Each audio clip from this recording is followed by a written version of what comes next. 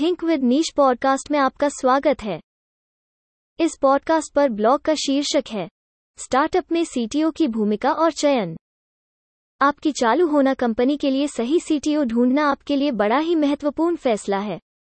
आमतौर पर देखा जाता है कि निवेशक बिना तकनीकी प्रतिभा वाली कंपनियों में निवेश नहीं करते।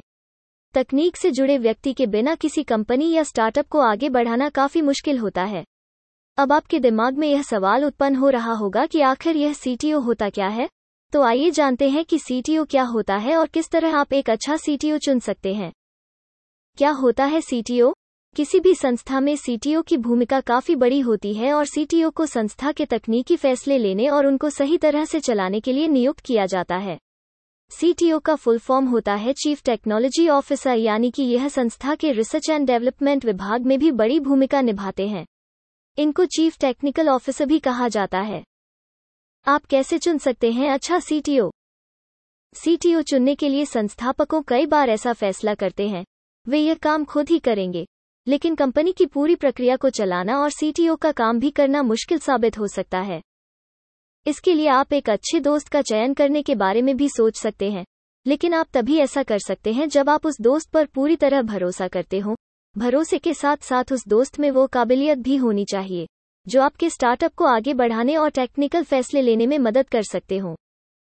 इसके अलावा स्टार्टअप फाउंडर के दिमाग में यह ख्याल भी आता है कि वो पेशेवर सीटीओ को चुने, और यह फैसला सबसे अच्छा भी है क्योंकि एक पेशेवर सीटीओ कंपनी को आगे बढ़ाने में बेहद जिम्मेदारी से तकनीकी सहायता कर सकता है। इसके साथ ही उनके काम के अनुभव से आपके नए स्टार्टअप को बड़ी मदद मिल सकती है। क्या होगी सीटीओ की भूमिका? स्टार्टअप की दुनिया में सीटीओ की भूमिका अलग अलग हो सकती है। यदि आप अभी शुरुआत कर रहे हैं और आपके पास ज्यादा निवेश नहीं है, तो आपके सीटीओ को आपके उत्पाद पर काम करना होगा। इसके चलते आपको अच्छे कौशल वाले और अनुभवी व्यक्ति की जरूरत होगी जो सभी तरह से आपके स्टार्टअप को सहायता कर सकें। स्टार्टअप की शुरुआत में सबसे बड़ा मुद्दा होता है कि आपको आगे बहुत कुछ करना होता है और एक अच्छे कौशल वाला व्यक्ति इसका सामना अच्छी तरह कर सकता है।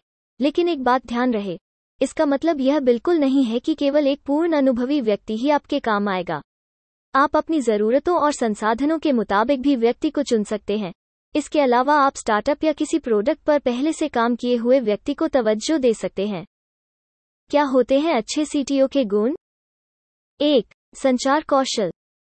इंसान के बातचीत करने का तरीका और घुलने मिलने का तरीका आज के समय में काम की दुनिया में सबसे जरूरी चीज है।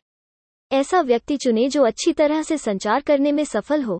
वो लोगों की बातचीत को सुनकर भी उन्हें समझ सके और अपने लक्ष्यों को प्राप्त करने के लिए संचार करने की अच्छी रणनीति बना सके। 2. Team work.